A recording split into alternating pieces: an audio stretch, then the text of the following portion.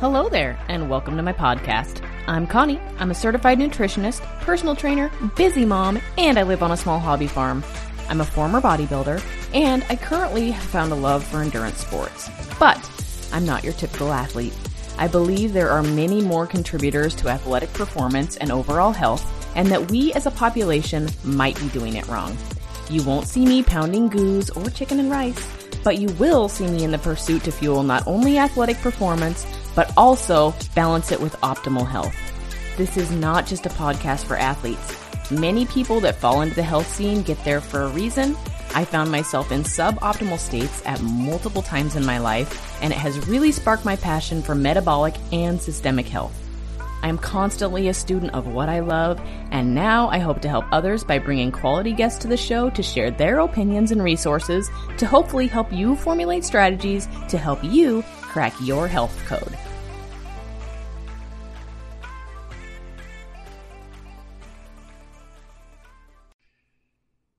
Hey guys, welcome back to another episode. I hope the previous week treated you well. I know it did for me. I think that summer is upon us, and I'm actually a little bit concerned. We haven't had nearly enough rain, and when that happens, we have a severe fire danger here, and we're well known for having major fires. And so that's a little bit scary. I'm hoping that doesn't happen. And not only that, but my horse pastures don't grow. It's really, really hard on our local aquifer, and so water is a little less prevalent. And so I'm praying we get some rain here soon, because it's definitely been on my mind that we haven't had any rain for springtime. With that all being said, I did get all of my gardens put in. My bees are thriving. My chickens are wanting to sit on some eggs. So I've got that all going, and I'm going to let them hatch some babies here in the next month or so. That should be pretty exciting. Life on the farm is good. It's really great. It's my own little oasis, and I'm so fortunate to have it. As far as training goes, things have been significantly reduced for me. I have been still kind of working on some of my autoimmunity issues, trying to dig into them a little bit further, because I think there's something underlying going on that just hasn't gotten caught. And that could be something in the form of maybe mold exposure or heavy metal toxicity. There's definitely something going on, but my body hasn't been at 100%. Therefore, I have not been training or pushing it real hard, which is kind of a difficult thing, right? Because I want to get out there and push hard and do all of these things, but I also know I need to respect my body and its abilities to recover, and the fact that it is fighting something that we haven't quite gotten to the bottom of yet. So that's a journey. I think it's going to be a journey for a while. And so I'm looking into the appropriate testing, as well as finding a good practitioner that can help me kind of sniff some of these things out. So that's kind of what I'm up to. And it's kind of interesting, just a little thing I was thinking about this morning. I am eating a ton. I'm not tracking it. I haven't logged any food in my MyFitnessPal for a long, long time, and I know I'm eating a ton. And I kind of roughly estimated it the other day just to kind of see where I'm at, because I've been kind of doing the same thing every single day. And it was upwards of 3,500 calories, which is pretty freaking hilarious, because I'm not working out much, maybe 2 times a week if I'm lucky. I'm not tracking my macros or anything like that. And so I was like, oh crap, I better make sure that everything's good. I haven't stepped on the scale in probably a month or two, and I was like, I better make sure that I didn't blow up. And I was expecting to see some crazy change based on my eating habits and lack of exercise. Stepped on the scale and had actually lost weight. I know, seems crazy, but that just goes to show you sometimes when you start rewarding your body with recovery, sleep, more calories, it pays you back. So instead of placing that emphasis on being in a constant caloric deficit and going hard, sometimes you need to give your body grace. It is extremely important. So I just wanted to throw that in there. Anyway, today I'm super, super excited because I have Ashleigh VanHouten, aka the Muscle Maven, joining me. I have been following her for years. She's amazing. And it's kind of funny because I felt like I just now finally have a big enough podcast to where I can request her to become a guest on it. Of course, she's super down to earth. I probably should have asked her years ago, but we have an awesome conversation today about just about everything. We talk about her fitness journey, how she used to be a bodybuilding athlete. We also talk about her beliefs when it comes to ancestral living, and we also talk about her book, It Takes Guts, where she has a whole cookbook on how to cook organ meats, which is really super cool because organ meats are the most nutrient dense animal meat protein out there. So Ashleigh, she's a author, speaker, and podcast host of Muscle Maven Radio. It's a really great podcast. Feel free to check it out. And she is also the leading authority on understanding the nutrient density of animal protein. Today we touch on all of that, and I'm super excited to have you listen to this talk with Ashleigh VanHouten.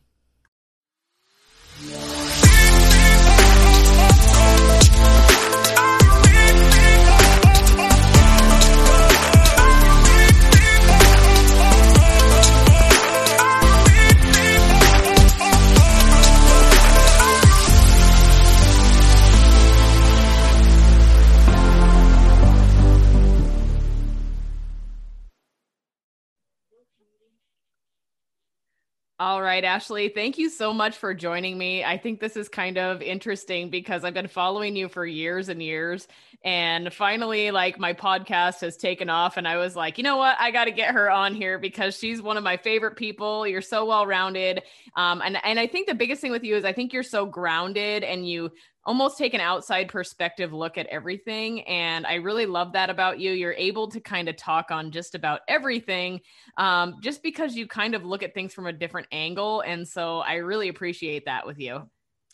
Thank you so much. That is so nice of you. I'm super pumped to be here. And I think honestly, and I'm sure you'll recognize this too, being a podcast host. I think one of the ways to kind of stay relatable and helpful in this industry is to always come at these topics like you're a learner too. Like, I'm not an expert who knows everything that's just going to tell you what the answer is.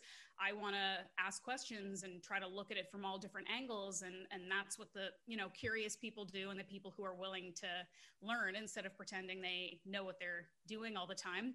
And I think people appreciate that sometimes. So yeah, that's it. I love that. Well, and I mean, the first place I actually discovered you was through Paleo Magazine. You probably get recognized that way in a lot of respects. And then they kind of changed their platform, and then you rolled out solo, and you're doing awesome things, talking with awesome people. And so can you just kind of tell my listeners a little bit about yourself? What got you into the paleo movement? You now have a book out called It Takes Guts, which is about eating organ meats, which is something that I actually really like as well. And so I just want to have you kind of talk to my listeners a little bit about who you are and what got you going with all this stuff. Okay, cool. I'll try not to be too long-winded. I don't really have like a sort of like a light bulb kind of like fitness moment, like this is how I got here kind of situation. I remember that forever growing up, I always was interested and attracted to muscles and strength and being strong.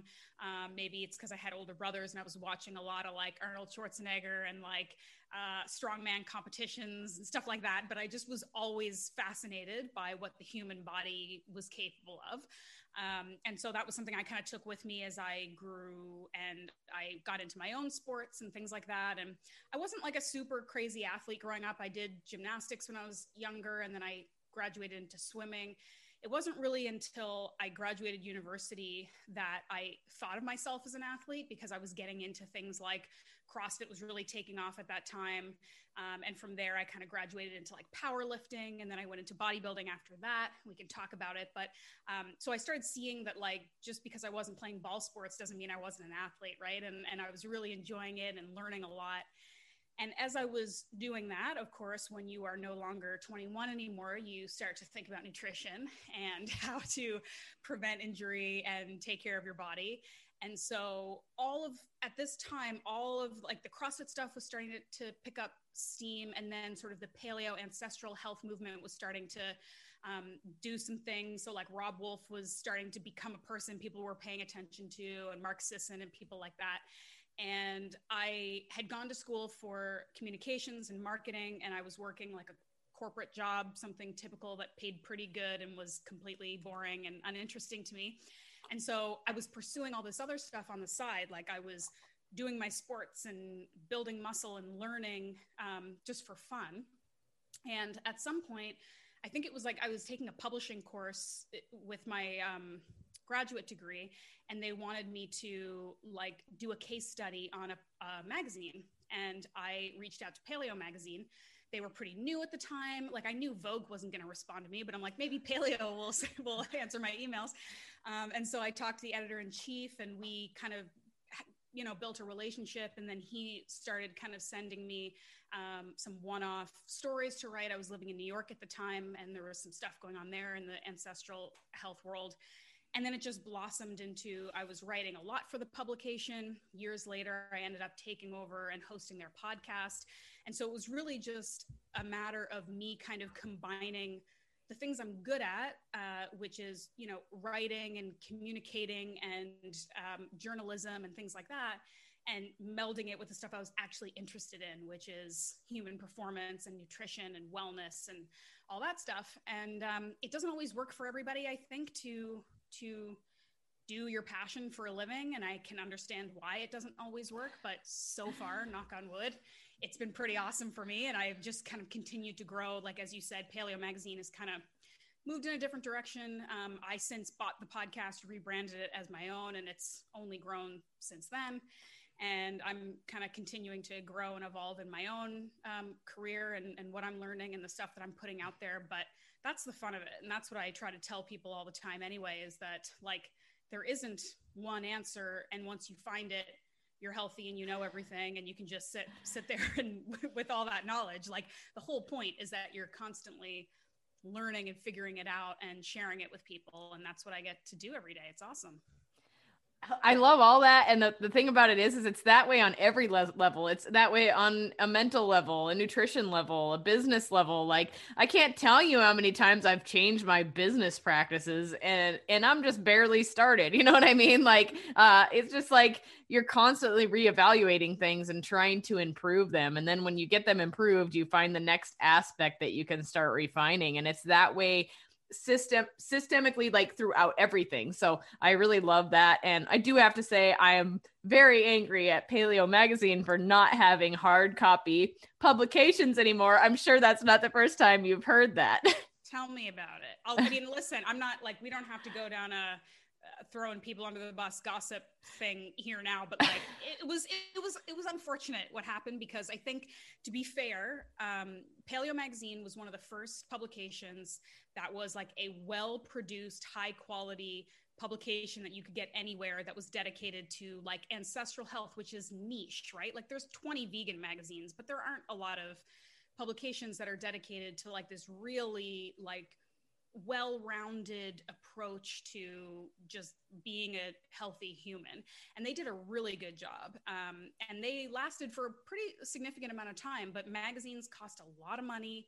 And we all know that like print is very difficult to keep going, even when it's doing okay.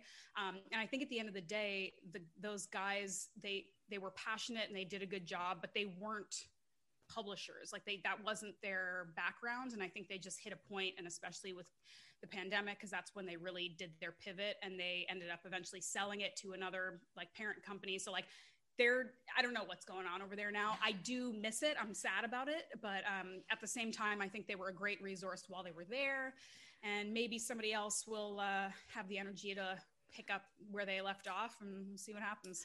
I swear I have like a library of those that are like falling apart, because I like would find articles and highlight them. And then I'd be like, oh, this client, they should read this. Like, this is a great article. And then it was like my It was how I designed all my meal prep, right? The recipes and they were so great. I would get it every couple months and I would be like, yeah, I can do this. This is great, you know? And it still pops up in my Instagram stories and stuff like that where I'm like writing all my meal preps out and all of that stuff. And so, yeah, but anyways, that's how I initially found you, which is great because you're still doing awesome things. And so at least you haven't gone anywhere. That's a positive note. Still here. Yeah. So let's talk about things a little bit because initially I got listening to you and the podcast and reading your articles. And then I started finding you on other podcasts and came to find out that you were into bodybuilding and you were super into muscle and you talked about it a little bit, but then in these other podcasts, you would really dive in. So what does your evolution of fitness really look like? We talked about the beginning phases, but then when did you get serious and start deciding you wanted to compete? And it was like a thing that you wanted to put yourself on stage, and you actually did really great in your short career that you had with it. So what got you going that direction? Yeah, it's weird. I mean, I feel like I've said before in other podcasts, like I feel like a lot of people were like bodybuilders that got into CrossFit or CrossFit that got into bodybuilding. And it's funny because there's some like lighthearted animosity between those two camps a lot of the time because it's like they both make fun of each other for being ridiculous. And it's like, guys, you're both ridiculous. Just relax. You know, like we're all just here to lift weights and look good and like have a good time. We're more alike than we are different, right? But so I really, it's like, so I've always loved muscle. I've always loved growing muscle before I even thought about competing. I never, and I feel very fortunate in this way. And I don't know how I escaped it when so many other people in like our generation didn't, but I never was like, women shouldn't have muscles, or I'm worried about being bulky, or I'm worried about what people will think if I have big delts or something. Like that was just never like a concern of mine. I'm just like, I want to go and lift weights. Like I love it. It feels good. So I never really had that kind of issue. And so when I was working out, it was always like bis and tris, like lat pull downs. Like I wasn't doing, and I mean, again, I don't know how old you are, but like it's evolved a lot. Like I'm not saying when I was working out, when I was a teenager in the, I don't know, late 90s, early 2000s, it's not like it was so revolutionary for a woman to be in the gym, but it was still quite different back then, even than it is now. Like you don't see scores of women crushing body weight squats and stuff in the gym in 2000. Like it wasn't really happening quite as much. There's been a real like sea change, I think, in how women work out even recently. So yeah, I got into CrossFit. I was pretty good at it. I didn't really have the mentality to be like super competitive. I liked it, and I got pretty, like, I was just always one of those people who like got good enough, and then I was happy enough, you know, like I could do muscle ups, and then like I deadlifted twice my body weight, and I'm like, I'm good. Like I don't really need to, I just didn't feel that drive to have to like really keep going. So it was fun for me. I managed to avoid the crazy burnout and anxiety that a lot of people get when they hit that arc of like learning about CrossFit, being obsessed with CrossFit, injuring themselves, hating CrossFit. Like I managed to kind of avoid that cycle a little bit. And, you know, got into powerlifting in the same way. I was like pretty good. And probably if I had a little bit of that like spark to push harder, maybe I could have been okay. But I was just like, you know, this is just fun. I just prefer, and I feel like this lends itself to my job. I just really like being well-rounded and learning and understanding and being competent at a lot of things instead of being really good at one thing. And I used to give myself a hard time about it because I was like, I just don't have that athlete mentality, that elite mentality. And maybe I don't have that single-minded focus, but I'm kind of okay with it. Like I just feel like everything I do, I enjoy and I learn from, and I take elements of all these things and bring them forward into the next thing I do. And I'm just kind of okay with it. Right. And it wasn't until like late 20s that I was just getting people telling me like, hey, you should do a competition. Like people always do it, right? You have muscle. Like I have kind of broad shoulders. They were like, you should do a competition. Like just do it. And I was like, you know, the classic reaction of like, I could never eat like that. I could never be strict for that long and get that lean. Like, you kidding me? And I think I just was bored. I honestly think I was just like, you know, in the vein of self-exploration and experimentation and always wanting to learn and see how my body works and all that kind of stuff. And I had like kind of hit a point where I wasn't really focusing on anything physically. And I was just kind of like looking for something to do. And I was like, okay, I'll try this. And where I live most of the time in Ontario is actually like a really surprisingly big meathead bodybuilding mecca. Like some of the biggest bodybuilders in the world are here. And so that was surprising. But anyway, so I was in an environment that was like really good for it. And I just decided, okay, I'm going to do a competition. I picked figure just because I didn't love the presentation of bikini. And I felt like, and I just felt like my body was a little bit more suited for figure. Just sort of like the shoulders, more shoulders, less butt kind of situation. And so I picked out a coach that I did my research. I found a coach that I really liked. She was a figure competitor, a pro figure competitor who I liked the way she looked. I liked the way she operated, and we worked closely together. And I did it, and I did quite well. I won my first competition. I won my second competition. I made it to nationals in the biggest province in Canada, and the most competitive part of Canada, in the natural category quite quickly. I feel like I probably could have continued if I wanted to. It was just one of those things where, I did it because I wanted to learn stuff. And when I felt like I wasn't really learning anything anymore, like sort of the next step was kind of like, you should probably start taking some stuff and like really ramp it up. And I was just like, all right, I think I'm good here, but I really, really appreciated the experience. I loved learning about how my body worked. I really made an effort to do it. And look, this is an extreme sport, that. And it can be very dysfunctional. It can be very unhealthy. And even for people who do it right, it is extreme and you have to be careful. And so I'm not saying that the whole thing was beautiful and perfect and I would recommend it to everybody. However, I really focused on doing it in the healthiest way possible, in the most gradual way possible, focusing on after the competition and how to come out of it in a healthy way. And because of that, I was able to avoid certainly metabolic damage, but also sort of like the mental and physical like problems that can arise for sure. So I have nothing but kind of positive feelings about it. Like the getting up on stage in a bikini part was like no problem. I'm like, I have like performance anxiety with sports. Like if you tell me to go like deadlift in front of 300 people, I will hyperventilate. But if you're just like, just go look cute on a stage, I'm like, oh, that's fine. Like I'm not doing anything. I'm just getting up there and looking cute. That's no problem. All the work was done leading up to it. Right. So I had fun, and at the time I had a different website and like a blog, and I have to find the like the blog post, because I think people would find it very entertaining.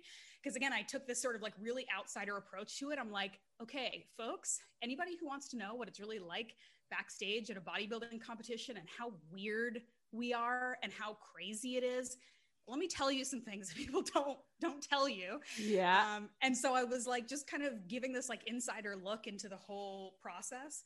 And I really had a lot of fun with it. It was super cool. I still I was talking to somebody the other day, I'm not 100% necessarily done with it. I've had people tell me like, you should try to do it like 100% paleo, or you should try to do it carnivore or something. And I'm like, if I feel inclined to try a different kind of experiment, I'd love to do it again, because I don't really, have any strings attached to how I'd need to perform or how it would go. It's just kind of like fun for me. So, I only have kind of like, it was weird, but I only have good things to say about the experience. I thought it was really cool.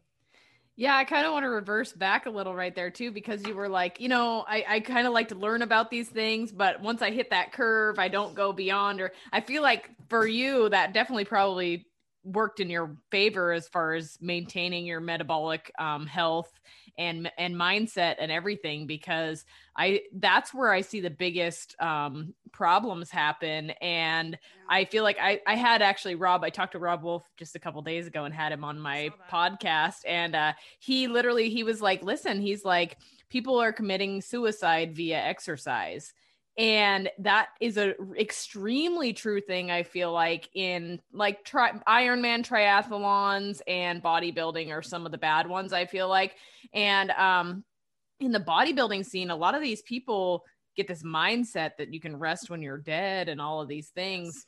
And it just leads, and then when you get low on body fat and your brain starts not working anymore, then it's like this downward spiral where everything goes amiss. And so I feel like your natural curiosity for things, yet not taking them to the extreme, is a great way to be, and a great mindset, because I feel like you're probably a lot more balanced than most of us crazy people. Yeah, I mean, in a way, I sort of agree with what you're saying, because it definitely, I don't really have the typical personality, I guess, that gets into bodybuilding. You know, it tends to be a lot more like laser focused, type A, like more is better kind of people, which can be certainly problematic. And like you said, bodybuilding isn't the only sport. People kind of like to rag on bodybuilding because it is so aesthetically focused, which people think is inherently, you know, shallow and frivolous. And it's okay if people think that, that's fine. You can argue that most sports that people do at an amateur level is kind of frivolous. Like, does anybody need to do an ultra marathon either? Like, you're doing it for your ego the same way bodybuilders are doing it for their ego, really. But these sports do lend themselves to dysfunctional attitudes, and they, in a lot of cases, can cover up or excuse really problematic and dysfunctional behaviors. And so I think that another part of what was kind of better for me is that I got into it relatively later in life too. Like, I see a lot of, like, and especially women, where we have so much more going on hormonally, you know, women who are getting into bodybuilding at 16, 17, and this isn't judging anybody. I'm just saying it can be more problematic when your body is still changing and figuring itself out, versus I was at an age where I was like, I kind of already think I'm cute. Like, it doesn't really matter if people like me because I have abs now. Like, I'm just doing this for fun, really. Like, it really wasn't tied to the outcome. It was tied to, like, me showing myself what I was capable of. And so having that attitude of, I'm choosing to do this. This is fun. I'm not anxiety ridden about it. I'm not catastrophizing that if I come in 6th place, all of this was for nothing and I'm the worst. You know, I was just like, I'm getting abs out of this no matter what happens. Like, that's cool. I'm going to take some pictures. I'm going to have a good time with it. I'm going to learn some things. And I think that that relative ease and positive feeling about it is what helped me do well as well. Because, and I'm sure, you know, being backstage, like, the people who are incredibly anxious and afraid and nervous and uncomfortable, that shows in your performance, that shows in your training leading up to it, everything, right? So if you know, you get there and you show up and you're like, I've done all the hard work, I'm here to have a good time, I'm happy, I feel good, the judges are going to see that, right? So yeah, I mean, I definitely think having a little bit more of a chill attitude, but I think it goes back to too, like, I do a little bit of coaching, and this is such a hard thing. It's so easy to say and it's so hard to do, but knowing what your goals are and having, I'm going to say this, it doesn't sound right, but having the right goals. And a lot of times it's about intrinsic goals versus extrinsic ones. And so I say this, like, there's nothing wrong with wanting to look good and wanting other people to look at you and be impressed and to take pictures and have people be like, whoa, look at her. There's nothing wrong with that. Everybody wants to look good. Everybody wants to be accepted. But if that's your only reason for doing something, it just generally isn't a good enough reason, because it's not going to foster, like, loving, healthy decisions within yourself. It's not based on feeling good. It's based on some fear and insecurity, right?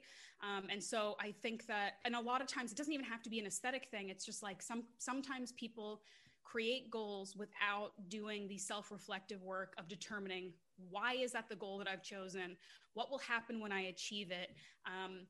What's the reason? Is it good enough? Will it get me through? Are there similar adjacent goals that I can come up with that would be healthier for me? I was just talking to another competitor the other day, where she was saying a lot of people come to her and she's like, and they're like, I want to train, I want to, like, get bikini lean, even if I don't compete or whatever. And I'm like, a lot of cases, right? You could instead get 5 weeks out lean, right? Mm-hmm. Which for most people is a much more sustainable, healthy place to be. You still look like $1,000,000. You haven't done that last couple of weeks that is so painful and tedious and arduous and mentally taxing. If you're not going to get up on stage, who the hell cares? And why? Why do you need to be that lean? Why couldn't you just get to a healthy, leaner than you've ever been, photo shoot ready, fun stage where you still feel good? Why do you have to do more? Why can't you do enough? You know what I mean? So that it's very, very hard to work that out with people because it's so easy to say, but it's really, really hard to do. Oh boy, there's several things you said there. I had a client come to me. She didn't end up signing up with me, which is normal when you speak the truth. But she was like, I just want to look. I want to be like, I don't even know what she said, percent body fat, like 12 to 14% body fat all the time. I think that I would look the best. And I said, well, normally we don't walk around that way. That's a pretty unhealthy body fat level for a woman. And I don't think that she liked that answer, but also reversing to some things that you said there. I talked about this on a podcast back when I very first started, but you almost said identical to what I said about intrinsic and extrinsic motivational factors. And I find what happens with that is so many people, when it's an extrinsic factor that they are going after to get attention. Now we have social media. People want to post it on social media or write a blog about it or something and get those comments and things. I find that your identity gets wrapped up in that process.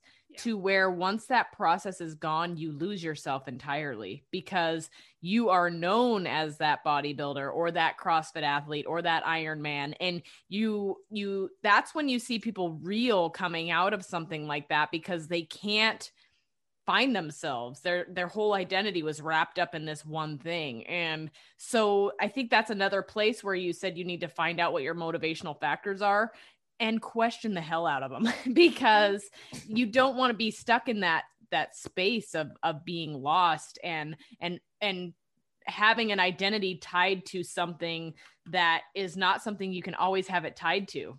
Yeah. And I mean, it takes a lot of work. Like, I'm not saying this flippantly, like it's easy. Just have better reasons, just have better goals. Like, I get it, and like, you look at like professional athletes and like my husband, for example, is a military veteran. And like, there's a massive shift that has to happen when you come out of a lifestyle like that and you're not a part of this incredibly like specific lifestyle and group of people and shared understanding and shared experience. And you're like, well, shit, now what am I and who am I?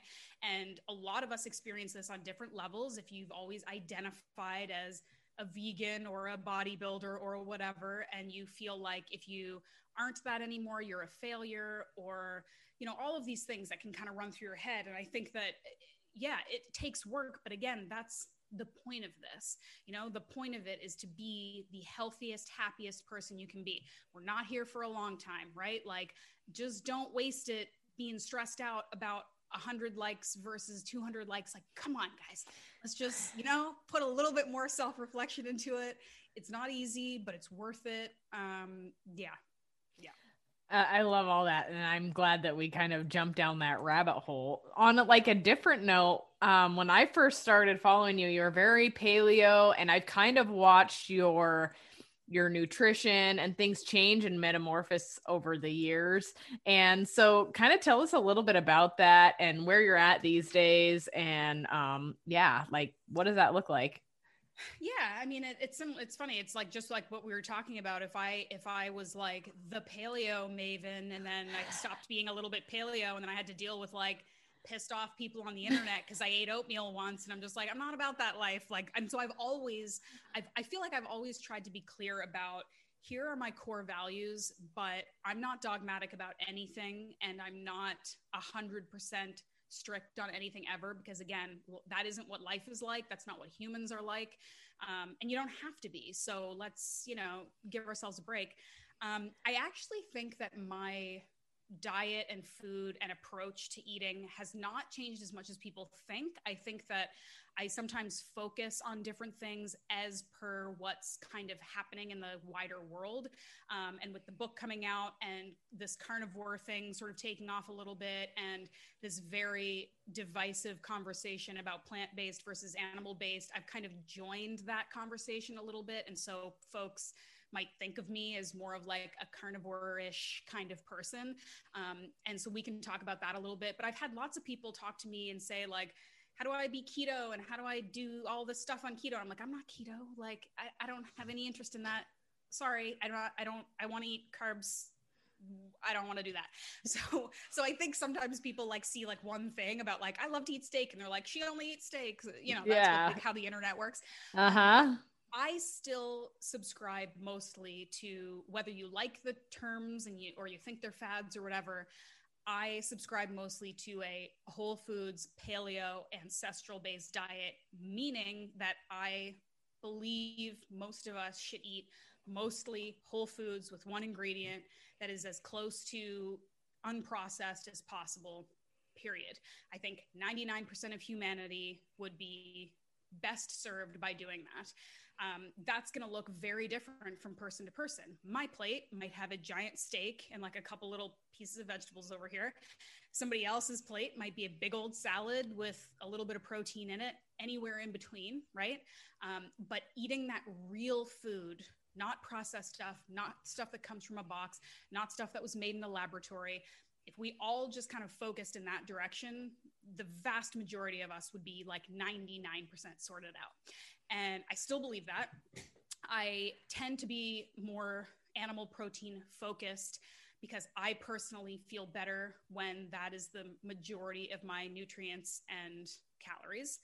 So like I said, my like paleo plate may look quite carnivore-ish to people, but I also selectively eat carbs that I like. I have no problem eating white rice, oatmeal, any type of potato you put in front of me, I like it. Like I'll eat some fruit here and there. I try to really be as kind of intuitive as possible. And, my version of eating carbs is quite low compared to like the standard American diet. Probably I'm like high, I would be considered like high protein, pretty high fat, relatively low carb, but not keto, and that's really kind of it. I want a variety of food. I want a variety of real foods. I want to be metabolically flexible so that when I eat a bunch of carbs because I feel like it, I'm not like knocked on my ass. I want to be able to fast for an entire day if I need to and have that not knock me on my ass. It took me a little while to get to that point because, like any typical human being and woman who works out a lot, like I was eating probably higher carbs in like my bodybuilding days and stuff. So it took me some experimenting and playing with lower carb stuff and playing with ketogenic approaches and carnivore approaches and all of this stuff to get to a point where I feel like I'm in a good place and I'm flexible, and I can kind of just take the days as they come and do what feels good for my body. And that's a really lucky, awesome place to be that I am most of the time. And so that's it. I really think people should just aim for real food when possible, metabolic flexibility and resilience, however that looks for you. And the rest is just details, really. I love that you said something back there and you were like whole single ingredient foods. I always like to say, if the food has a label, that is your warning, because that's the easiest way to look at it, really. If you're trying to pick apart what's in the food, you probably shouldn't be eating it. Whereas we know a steak's a steak, broccoli's broccoli, oats are oats. I mean, they might be a grain. There's people against grains, but you know that that's what it is, right? Exactly. And it's when you get into these multi-ingredient type packaged foods that you end up with a big problem. And you also said something I was kind of chuckling about without even knowing it, and that was the standard American diet. So you're from Canada, and it's still the standard American diet for you, which also cracks me up because in every country, we are known for the standard American diet and how bad it is in every country. And it kind of cracks me up because it's like people from other countries almost make fun of the fact that we eat so poorly. It's horrible. Yeah. I mean, well, first of all, so I'm a dual citizen. So I'm like, I have a foot in both countries. and I spend a lot of time in the States, but nutritionally, we're quite similar. I would say America is a little bit worse because you guys, I mean, the States is the gold standard for crappy diets. Like, let's be real. You just are. Like, that's what it is. There's a lot of reasons, and it's not everybody, etc. But like, America is the gold standard for metabolically deranging, awful, obesity-inducing diets. That's just what it is, period. And, you know, I've had conversations with like health practitioners in like the UK, for example, where, and, you know, no place is perfect, certainly, but like even the differences, like, and this was a couple years ago, so it might be different, but the story has always stuck with me, that they were saying that McDonald's French fries in the UK has 3 or 4 ingredients. It's like fries, potatoes, canola oil, salt. Not the healthiest thing in the world. It's a French fry, right? McDonald's French fries in the States have like 20 ingredients. And it's like every nightmare Frankenstein chemical you can imagine put into the oils and all this kind of chemistry. And it just seems like, it's like, because America has to do the most for everything. So it's like, even with unhealthy food, like we got to do the most, right? And yeah, it's a problem. And I think they're also like one of the biggest things, and one of the conversations I've really been like, I've been treading lightly, but like dipping my foot into it because I don't want to just add noise, and I don't want to just fight for fighting's sake. But I think it's really important that we start to have more nuanced conversations about how to fix this problem, because everything online is too black or white. It's factory farming is bad, so let's all be vegans forever. Like, that's an insane response, right? It's like, it's like saying like, I had one bad date, so I will never go on a date ever again in my life. It's like, no, just pick better people, or, you know what I mean? Like, do your research. So I think that we need to have these conversations about how to make better choices with our money and our resources, and how to learn about agriculture and regenerative agriculture and sustainable agriculture, and how to just give back a little bit more to the system that's nourishing us, instead of turning away from it completely or doing a complete 180. Like, I just don't know how anybody thinks it's sustainable for the entire world to eat processed vegan food overnight. I think that's insane. No, it's totally insane. 100%. So having this conversation, like, instead of just saying, okay, it's either black or white, let's say, how do we meet in the middle? Most of us will agree that we have the same goals of having a healthy planet, not being cruel to animals, and being healthy personally. So if those are kind of the main goals we can all agree on, how do we figure that out on a global scale?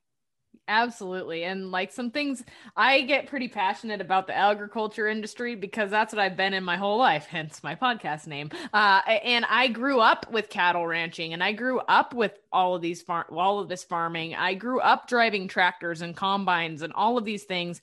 And I know what uses the most of our resources. And I know people think that this cattle industry is like extremely violent and all these things. Well, maybe the end days, yes, I will give it that. But most of these cattle, they are known by their tag numbers. Like, you're like, oh, that's 54. She's a bitch. Don't go near her. But like you become, or you're like, oh, some of them don't have tag numbers. It's like, oh, there's Norma. You can go pet her and get her baby, and she's not going to attack you. Like, you get to know, out of all of these hundreds and hundreds of cattle, you get to know them. They're around year after year. The heifers are they're around. And when you are obviously raising them to go for meat later on, or raising babies to go for meat, but most of their life is spent in these beautiful pastures. Almost everybody I know that's into ranching, beautiful pastures. They're not being raised the way people think that they're being raised. Yes, they go to the feedlot in the end stages of their life. That's an unfortunate consequence of things. But for most of their life, they're not doing too shabby. Like, that they're doing well, Yeah, I mean, I think it's also a consequence of our fear and discomfort about talking about death. So again, we kind of turn away from the reality of it instead of learning, understanding, and trying to make changes where we can. And in the course of my book, I interviewed some farmers, and one in particular who taught me a lot. She's incredible. And I learned that a lot of these, smaller farmers or regenerative agriculture farmers, they care about these animals more than any person with a pet cares about an animal, because that's might piss some people off, but they put so much money and effort and time and love into caring for these animals. And then they have to harvest them at the end of their lives, which is incredibly taxing and tough for people. Like 99.9% of farmers, I think, would say, I don't love killing these animals. Right. This is what we're doing. This is the circle of life. Mm-hmm. But it's also this concept that in other cultures who are much more familiar and comfortable with death and understand that it is a natural part of living, they have a less hard time with this. But it's this idea that like we are separate from the life cycle of nature. Like somehow we got away with being completely separate from it. We don't have to shed any blood. There doesn't ever have to be any discomfort or pain in our minds thinking about animals dying and things like that. Like people don't stop to consider that, especially in like humanely raised and harvested circumstances, that these animals live beautiful, stress-free lives and then are killed quickly and humanely at the end of their life, which I gotta say is something we could all be so lucky to have at the end of our lives. And animals who are dying naturally in the wild is bad. Very rarely get painless, quick, no, it's bad deaths, right? They're dying from starvation or from being torn apart by another animal. And then living for months afterwards or something. Like there's a lot of that in nature, period. Yeah. And so again, like at the end of the day, if someone has said, I personally don't feel comfortable knowing that animals are dying for me, fine. I would never try to force somebody to eat in a way that is against their morals and values. But to say that we are separate from our entire history and every other part of the food chain, and that it is unnatural for humans to engage in eating animals, is categorically false and ridiculous. If you choose to not eat that way, congratulations. But the rest of us, I think, need to do some work and figure out how we can do this in a way that is sustainable, good for us, good for the planet. And I think it's achievable if we just accept the reality of the situation and work to improve it, instead of pretending that we can have like a Disney life where nothing dies and just eat tofu burgers instead. Yeah. And you know what? This whole world is based on death. Like the death is what like everything dies. Plants die, animals die. Like that is part of the life cycle. It's how it goes. You start eliminating that factor and you're going to have a loss of something else coming involved. And you may not be killing animals to eat them for meat, but you still are in a form of some kind of different sacrifice that's being made for all of this farmland that they're growing all of these lab-made burger things and like all the soy and whatnot that goes with it. So I fully agree with you in all of that. Yeah, I mean, plant-based diets are not blood-free diets either. And you could argue that they're potentially, more wasteful, because if you are raising these massive monocrops and killing thousands of small rodents and rabbits and birds and things like that, and then not eating them, you can argue that that's certainly more cruel and wasteful than raising animals in a healthy, humane environment to then make use of their body when their time is done, right? So and again, it's like there's no point in kind of just going online to like point fingers, because I feel like so much of what we're doing online now is like preaching to our own choirs. We're being aggressive and condescending in a way that like the people who need to hear different opinions aren't going to hear them because they're so turned off and feel patronized. So I really try my best to not be overly aggressive or rude, or, you know, I'm trying to live by example. I'm trying to put out information. I'm trying to communicate what I think is helpful to people. And when people are ready to hear it, I mean, I get tons of people all the time coming to me saying I was vegan for 10 years. My health was garbage. I'm starting to fix it. I don't know how to start. How do I do this? And I'm happy to help people.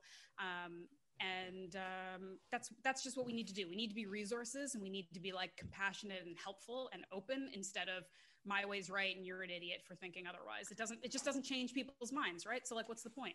I love all of that, and I'm totally in that same camp with you on all of that. So, yeah. So kind of back to the animals then. When do you start incorporating organ meats into your diet, and when did that become a thing? Because it's definitely something that you're passionate about, and you know, we just got to get you on Joe Rogan to talk about it, but right? we're working that.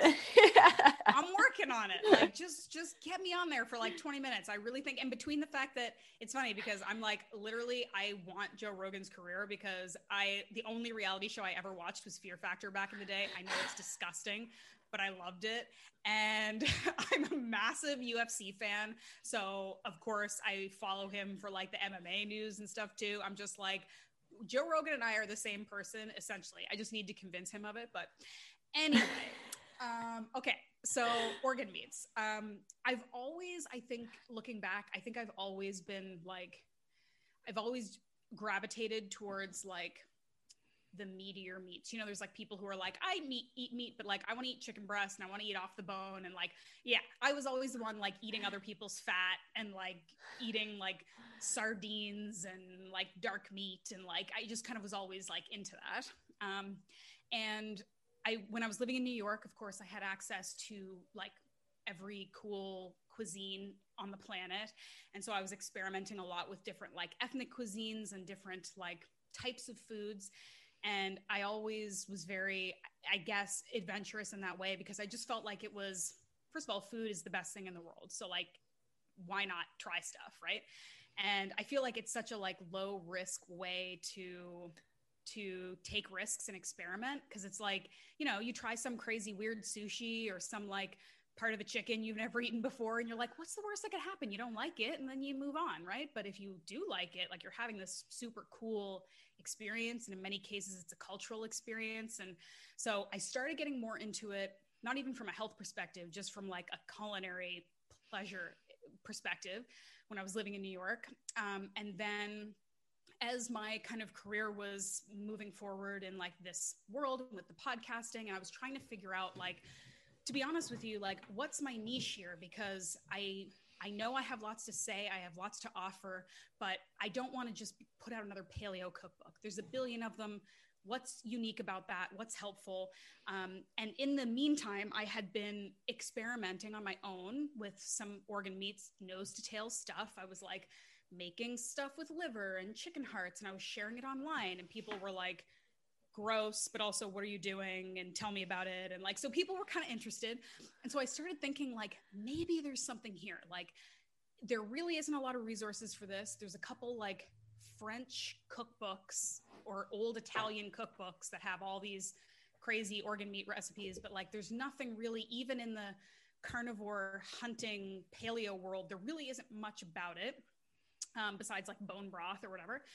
And so sort of like mid last year, well, I guess like late 2019 now, I was thinking, maybe I should write a book about organ meats, and, you know, I'll just write it, and maybe I'll self-publish it, and maybe I'll convince 10 of my friends to buy it. But like, I feel like I'm onto something here. I feel like this is an area that's important for people who do eat meat to learn about and understand.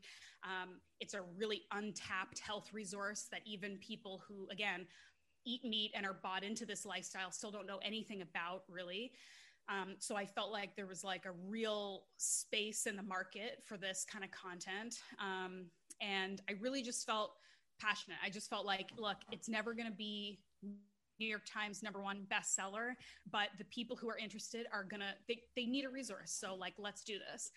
And I think I just felt so strongly about it that like the universe kind of figured it out for me, because I was talking to a friend who had written a cookbook, and I was telling her, I was like running this idea by her, and she's like, hey, let me like, introduce you to my publisher. I think you might have something here. And like a week later, I was talking to a publisher and they were like, wow, you're really into this. I can tell you're passionate about it. And like a week later, I had signed a contract and then I was writing this book. And the pandemic hit. And so for the first like 8 to 10 months, when like the whole world really was like pretty much sitting in their house wondering what the hell was going on, I was sitting and like writing this cookbook. Like I literally wrote the cookbook, published it in the pandemic. And it's doing pretty well. Like I'm pleasantly surprised. But like I said, I think that with the carnivore, like meat-based world kind of expanding a little bit.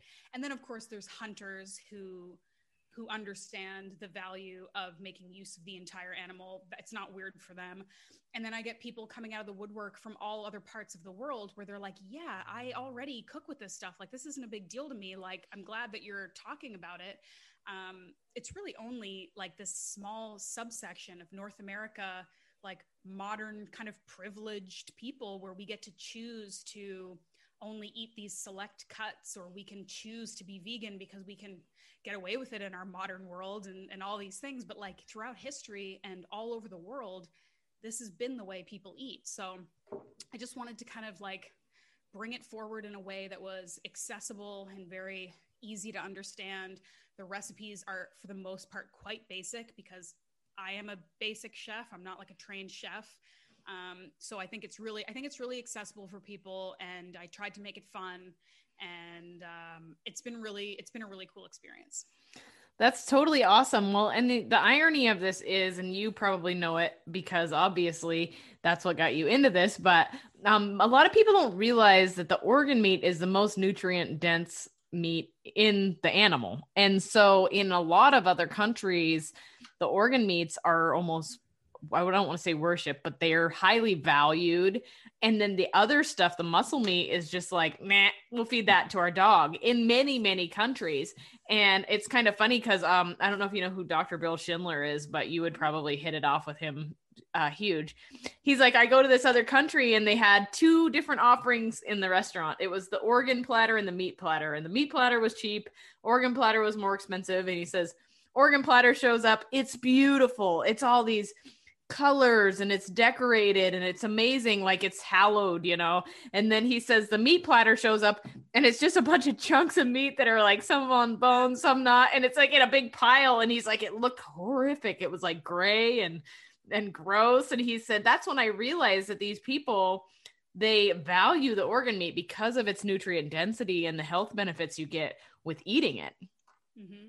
Yeah, absolutely. I mean, yeah, I completely agree with you. I think that it's fallen out of favor for some practical reasons, like agriculture, like industrial revolution. You know, we started mass producing meat, and some organs tend to be a little bit more, at least just sort of tricky to handle, transport, keep.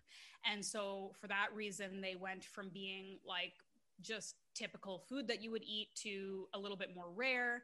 And then as we moved to big box grocery stores versus neighborhood butchers, they became less available, and we also became less knowledgeable and connected to our food. So we couldn't just say like, hey, Steve, like, where's the tongue? You know, like because we're going to these massive grocery chains where they don't have that stuff. But I love to tell people, like you said, about like, you know, they'd throw the muscle meat to the dogs, like hunters and still, you know, tribal communities and hunting communities and stuff to this day, when there's no Google to tell you what the like best food is, we instinctively knew that when you kill an animal, you go for the heart and you go for the liver and you eat those first. And that's what you eat right out of the gate, fresh and raw. And that's what gives you your nutrients. And then you cut up what's left over and you deal with it. Like, we know these things inherently, and we've unlearned it all, to the point where like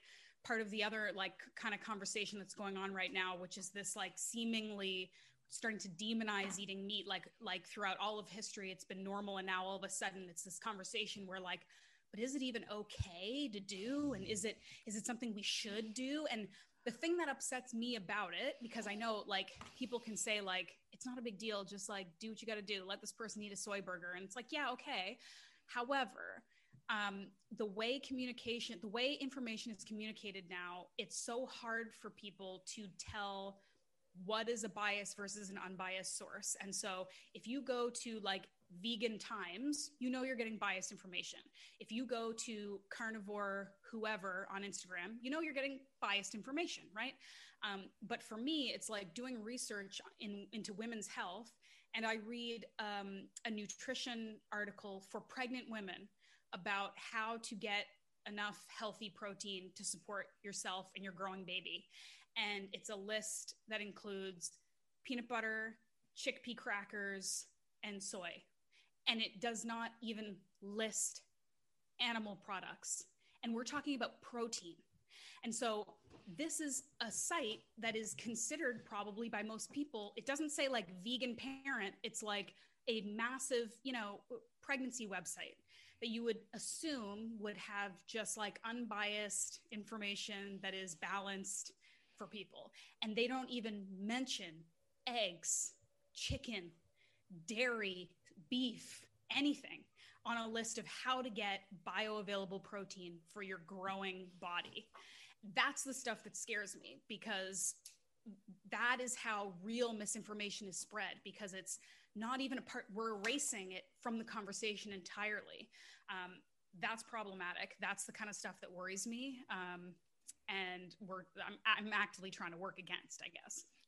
Man, and that's super deep. And I'm so glad that you brought that up, because it's that way on so many accounts in so many different things. Like, I mean, you can get into like the fact that they had studies published that said glyphosate isn't dangerous, and who was involved in those peer-reviewed studies? More people paid by the people that were peer reviewing it. Like, there's a lot of misinformation, period. And I feel like in this culture and this world that we live in, we can pretty much find evidence to support whatever belief we want. Because in the end, a lot of this stuff comes down to financial gain and what people can get out of things. And so a lot of these things have a financial backing to them of some kind that makes them extremely inaccurate. Yep. It's depressing. I mean, I don't have anything else to add to that. It's just depressing. It's very sad. Like, and, the people who say that, it's surprising, because you'd almost think, again, if you think about like American culture and barbecue and burgers and fast food, like you'd think that there'd be this massive sort of silent meat lobby agenda that's like pushing stuff. You'd think there is. I have yet to see it.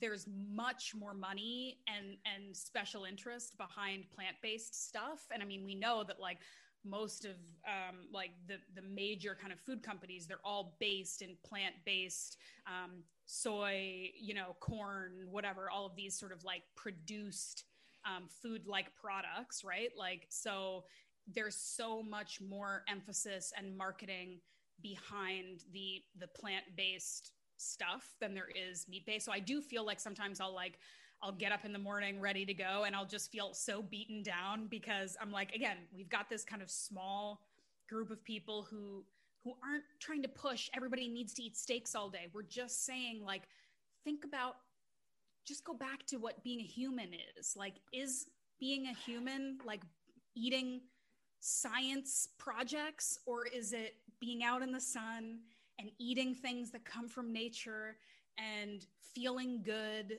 and I just feel like we lose sight of it oftentimes, because we are spending so much time looking at biased special interest stuff online, and it's messing us up. So it's scary. I think looking back at just the evolution of humans in general, right? I think we are at an all-time high for sickness and cancer and all of these things. And then you start thinking of all these agendas that have been pushed in the background of it all. And you're like, okay, well, if this is right, then how come we continue to get sicker and sicker? And so I think that's where part of the ancestral movement is super appealing to me, because if you saw a fat person, and I'm not trying to say that in a mean way, but it's true. There's so many people, we're probably getting canceled over this, but that's okay. There's so many people out there that are extremely obese at this point. It's not even a talking subject like like, hey, we're making fun of you. This is a health concern, a major health concern. And everybody is almost doubled in size at this point. When I was a child in school, people, if you had a kid that was larger than others, it was maybe one out of all the classes. And now it's the other way around. And so something is happening with our culture that is causing that. And it's lack of movement and stuff too. But back in the day, you never saw that. Even in the 60s and 50s, and you didn't see that. And I think that the more that the agenda is being pushed, the more you're seeing a health decline. And that's a really scary thing. And it's scary too when, again, we are in, I think, a more uniquely bizarre place than ever in life, where we somehow now not only can just find information that will back up our thoughts, because I think that's kind of always existed, but where we can literally just decide to ignore facts because we don't want to hear them. Because studies can be hard to interpret. Not all of us have the ability or the time to read high-level scientific studies and understand what they're telling us, right? So I understand that part, that we need intermediaries to explain things to us. But there are some facts that are quite apparent to anybody who can sort of read. Things like we're actually eating less red meat now than we have over the past several decades. We're eating much less animal fat.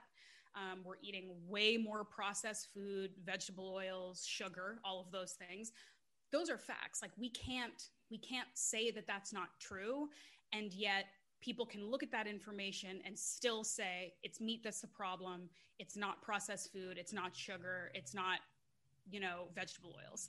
So when we're in such a emotion-based, illogical place, I mean, how do you then hope to educate people? It's, again, I'm sorry, this is kind of like going in a bummer direction, but it's really tough because it's the truth. And with food, I feel like more than anything, I mean, there's lots of areas, of course, that hot button issues, politics, religion, you name it.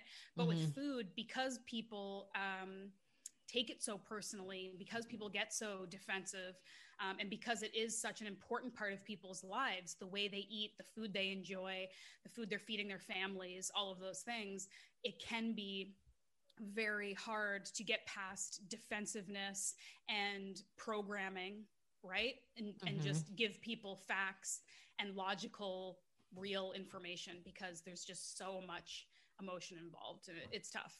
I love it. it's an unfortunate conversation to have, but it's a true one. And so that's just kind of part of things. But I do know that it's funny because we're big hunters and stuff like that. And people think you're so gross, right? Because we had elk tongue tacos, and like I posted a picture on my Instagram of me with this liver that was like the biggest liver I've ever seen. And people are like, ew, like, are you going to eat that? And it was like, yeah, it's the most nutrient dense part of the animal. Of course I'm going to eat that. And how weird is it that like 90% of these people wouldn't bat an eyelash at picking up a chicken breast or a pork rib? It's like you're picking up a body part of an animal. This is just a different body part of the same animal. I don't get it. Like it's just a different part of the same animal, guys. It's not weird. That's funny. Crazy. So in this evolution of this, have you found that eating more organ meats for you has improved your health significantly, or your mood, your energy levels, things like that? Yeah, I mean, again, it's kind of hard. Like it's an N=1 situation, right? Because it's just me, and I've been quite fortunate because of possibly genetics and luck, and then also taking care of myself, that I haven't really had a ton of I've been able to avoid, autoimmune disease and any kind of sort of hormonal issues, stuff like that. I'm generally a pretty sorted out, healthy person. But I would say that regular consumption of organ meats has upped my level of health, and has also kept me much more resilient. Again, we talked about this earlier with sort of just being a robust, resilient person, I think is really underrated. The ability to just sort of not get sick easily and not have lifestyle factors totally derail you and things like that. Like just being a sort of robust human being, I feel like the fact that I eat organ meats regularly, and I hate to say this stuff because it sounds so like tacky, knock on wood, but like I can't remember the last time I was sick. I honestly can't. Like cold, flu, headache, ate something weird, nothing. I'm just kind of sorted out. Like my energy is just kind of sorted. Skin issue, like digestion's good. Like it's just kind of great. And then I'll also say, and I've said this before, that with liver specifically, I'm sure you have felt this too. I have never eaten anything that makes me feel supercharged like eating liver does. Like, you can eat food that like gives you like a sugar burst, or you could eat food that you feel really satiated. Like you have a nice big meat and vegetables and you feel just good or whatever, but nothing makes me feel the way eating liver makes me feel. Like I'm just like a little bit like Superman. Like I just feel like that when I eat liver.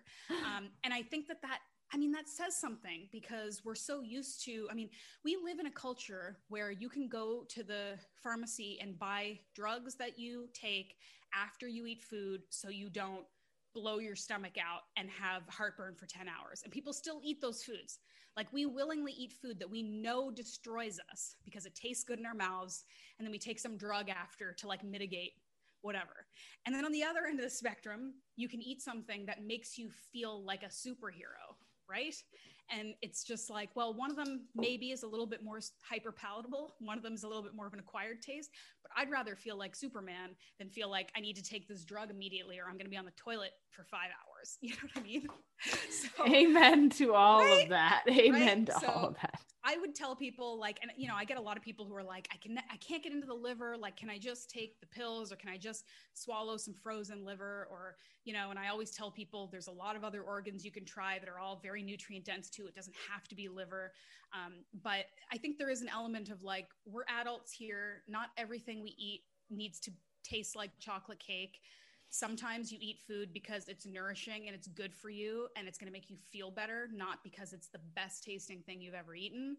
Mm-hmm. With that said, here are some recipes to make it taste better. I love it. I love it. And so for your book, where's the best place for my listeners to go look for it if it's something that they want to look more into? Yeah, so the book is called It Takes Guts, and very literal play on words there. And you can get it anywhere, Barnes & Noble, Amazon, kind of any major store. You can get it online. You can go to my website if you want to learn more. It's just my name, AshleighVanHouten.com. But yeah, you can get it wherever. I actually saw it at Barnes & Noble. Well, I was in there probably a month or two ago, and I actually almost took a picture of it and tagged you and like, hey, cool, it's over here in our tiny little area. Yeah, it's so funny. But yeah, that's totally awesome what you're doing with that. And I certainly appreciate you putting info out there and finding that niche, because it's a hard thing to do in this world, and we need more things that are specialized, so yeah. And on a final note, like we kind of didn't touch into the fitness part of things at all. Like, what does that look for you these days? Oh my God. It's not been my priority as of late. I'll say that. I feel like, for the first 6 months of quarantine, maybe I was quite disciplined and excited to maybe take some time off from the gym, as somebody, and I'm sure you're similar. Like, I've been bodybuilding for like a decade straight. Like, probably my body could use a break, and I'm dedicated. I have a decent home gym. I was like, this is fine. Like, I'll take some time off. I'll chill. I'll just sort of do some stuff that feels good to my body. And then as the months went on and like the gym would open for a couple weeks and it would close again, and it was just like this nightmare. It started to get tougher for me, I'll be honest. And I live in a place that has a very long, harsh winter. You can't really go for walks that are pleasurable. Like, it's serious up here. And also then I was writing a book and there was all kinds of stuff going on. So like, this is probably the first period in my adult life where fitness has really kind of taken like second, third seat to other things, where it was always sort of one or two really for me. With that said, it's always important for me to be healthy. And so like now that the weather's getting better, like I'm walking every day. I'm getting at least like the 10K steps, you know. I have a decent gym at home. I'm doing body weight stuff. I'm doing some sort of quick circuit hit kind of strength, just general compound movements. I'm actually planning on putting out a podcast pretty soon, like a solo episode, sort of talking about giving some information for how people can kind of program their own workouts, because I get a lot of questions from people who are like, my gym situation has changed pretty drastically. I don't necessarily want to pay for a coach or whatever, but I kind of don't know what to do in the gym. And I think sometimes we overcomplicate it. So I'm going to put some information out just based on what I found to be successful, where it's like, stick to the basics, but like do them well and like focus and invest in yourself while you're there, but you don't need to be there a lot. So, I mean, long story short, my fitness is not at its best, but I'm healthy. I'm pretty strong. And to be honest with you, I'm excited about when this begins to blow over and when I can go back to the gym and when life becomes a little bit more normal.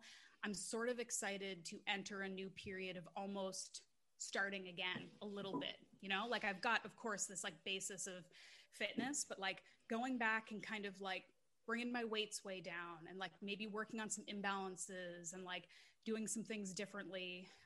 Because as we talked about at the beginning, like I like to look at fitness as like experiments and fun. And so instead of spending time thinking about like, shit, I haven't like barbell squatted in a year and I'm going to be so weak and this is miserable. Instead, I'm thinking like, this is a real opportunity to like challenge myself and kind of start from scratch in a lot of ways. And so that's what I'm hoping will happen. I would assume maybe I'm hoping by like fall, maybe this is going to start for me.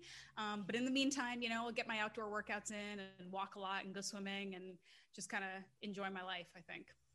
I love that. I'm kind of in a similar phase in life where even, I mean, I have my own gym that's a really nice gym, so the gym's not a problem for me, but you know, I'm like taking a break and taking a step back and letting my body kind of reset. And my workouts are so basic. Like it's a couple compound movements and that's it. Like, and it's been a really awesome thing actually to take things back. And I've noticed some weird anomalies with that, which that's a whole nother talk, but it is good to kind of reset sometimes. And I think that we all need that at one point or another too. Yeah. Yeah. And it goes back to like the, you know, work smarter, not harder thing. Like, I think that there is, you start to understand the law of like diminishing returns and minimum effective dose. And like, I was always somebody who worked out at the gym at least 5 days a week because I liked it, but really learning and understanding that I don't have to, like, I'm not going to lose my gains if I work out 3 or 4 days and 2 of those workouts are at home and I cut my volume in half. Even like if you're training for something specific, you got to train for something specific. If you're training for general fitness and life and health, you can do a lot less. You just do it more efficiently. You focus when you're in there. You dedicate the time that you're in there to like real hard work. And then the rest of the time, like, just go live your life and be happy. You don't have to be spending hours in the gym. So that's been a good lesson for me, honestly, being unable to work out as much as I wanted to. And have you seen a lot of physique changes or no? Yeah, I mean, yeah. I mean, I think like, I definitely think I lost some muscle. I don't think I've like, it's funny because like in the first few months, like I was like fitter because I was like doubling down on my food and I was not moving as much. So I wasn't as hungry. And so I was like, shoot, like a couple months into the pandemic, these abs are popping out. I'm like, great, you know? And then again, a year later, I'm like, all right, things are switching up a little bit, but you know, I don't look like I can be stage ready in a couple weeks. But I'm fine. I'm fit. I'm healthy. I can do the things I need to do. And I'm okay with, you know, again, I'm a woman, so I'm okay with having like fluctuations over the course of the year.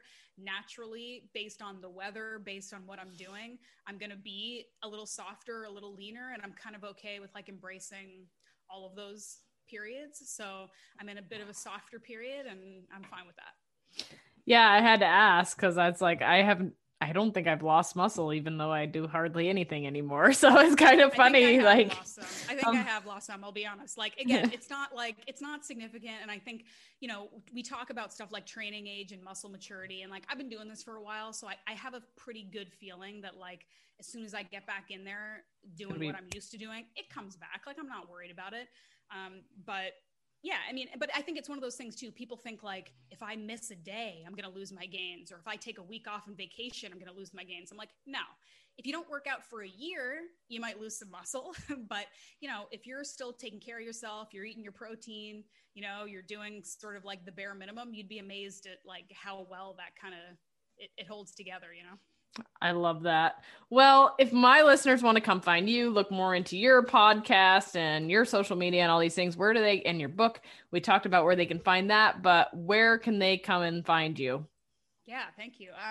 So I'm most kind of active on Instagram, and my handle is The Muscle Maven, and my podcast is Muscle Maven Radio. You can get that wherever you listen to podcasts. And then, it's mostly just my website, ashleighvanhouten.com. I've got all of my programs and workshops and kind of different stuff that I offer there. And I have a blog, and you can send me a message there. So yeah, everything's on the website, or say hi to me on Instagram. That'd be great. I love it. Well, you're doing great things, and I certainly appreciate you joining me today. Thank you so much, Connie. This was super fun. We covered a lot of ground. It seems to happen that way, I swear, yeah. But it's never a bad thing. I love all the conversations. Yeah, you do a great job. Thank you. Well, I certainly got a lot from my conversation with Ashleigh. I really, really enjoyed having her on the show. She has so much knowledge. She's definitely got a spark that draws me to her because she's so multifaceted. So I really enjoyed that conversation, and I hope you did too. If you did find value in it, please, please, please go leave me a review. I can't tell you how important those reviews are. I know that I say this all the time, and probably more than likely you haven't left a review, but they are so beneficial to the growth of this podcast, as well as getting quality guests on the show and helping other people find and listen to what we have to say. So super important with all of that, the review stuff, and put us on social media, share with your friends, share with your family, tag me in your stories. I want to know that you're listening and that you're getting value out of it. It's super important that I'm helping others and that they learn things. So let me know that it's working. Also, don't forget that I have a ton of great stuff on my website at www.connienightingale.com. You can find programs on there, free recipe packs, little blog posts that I've written that are really, really great. And I think that you can find a lot of value on there, whether you have money to spend or not. It's not about that, although there are some super affordable programs on there. Or look into talking to me about some custom coaching. I'm always happy to do that as well. Well, guys, it's been a pleasure, and we will see you next Monday.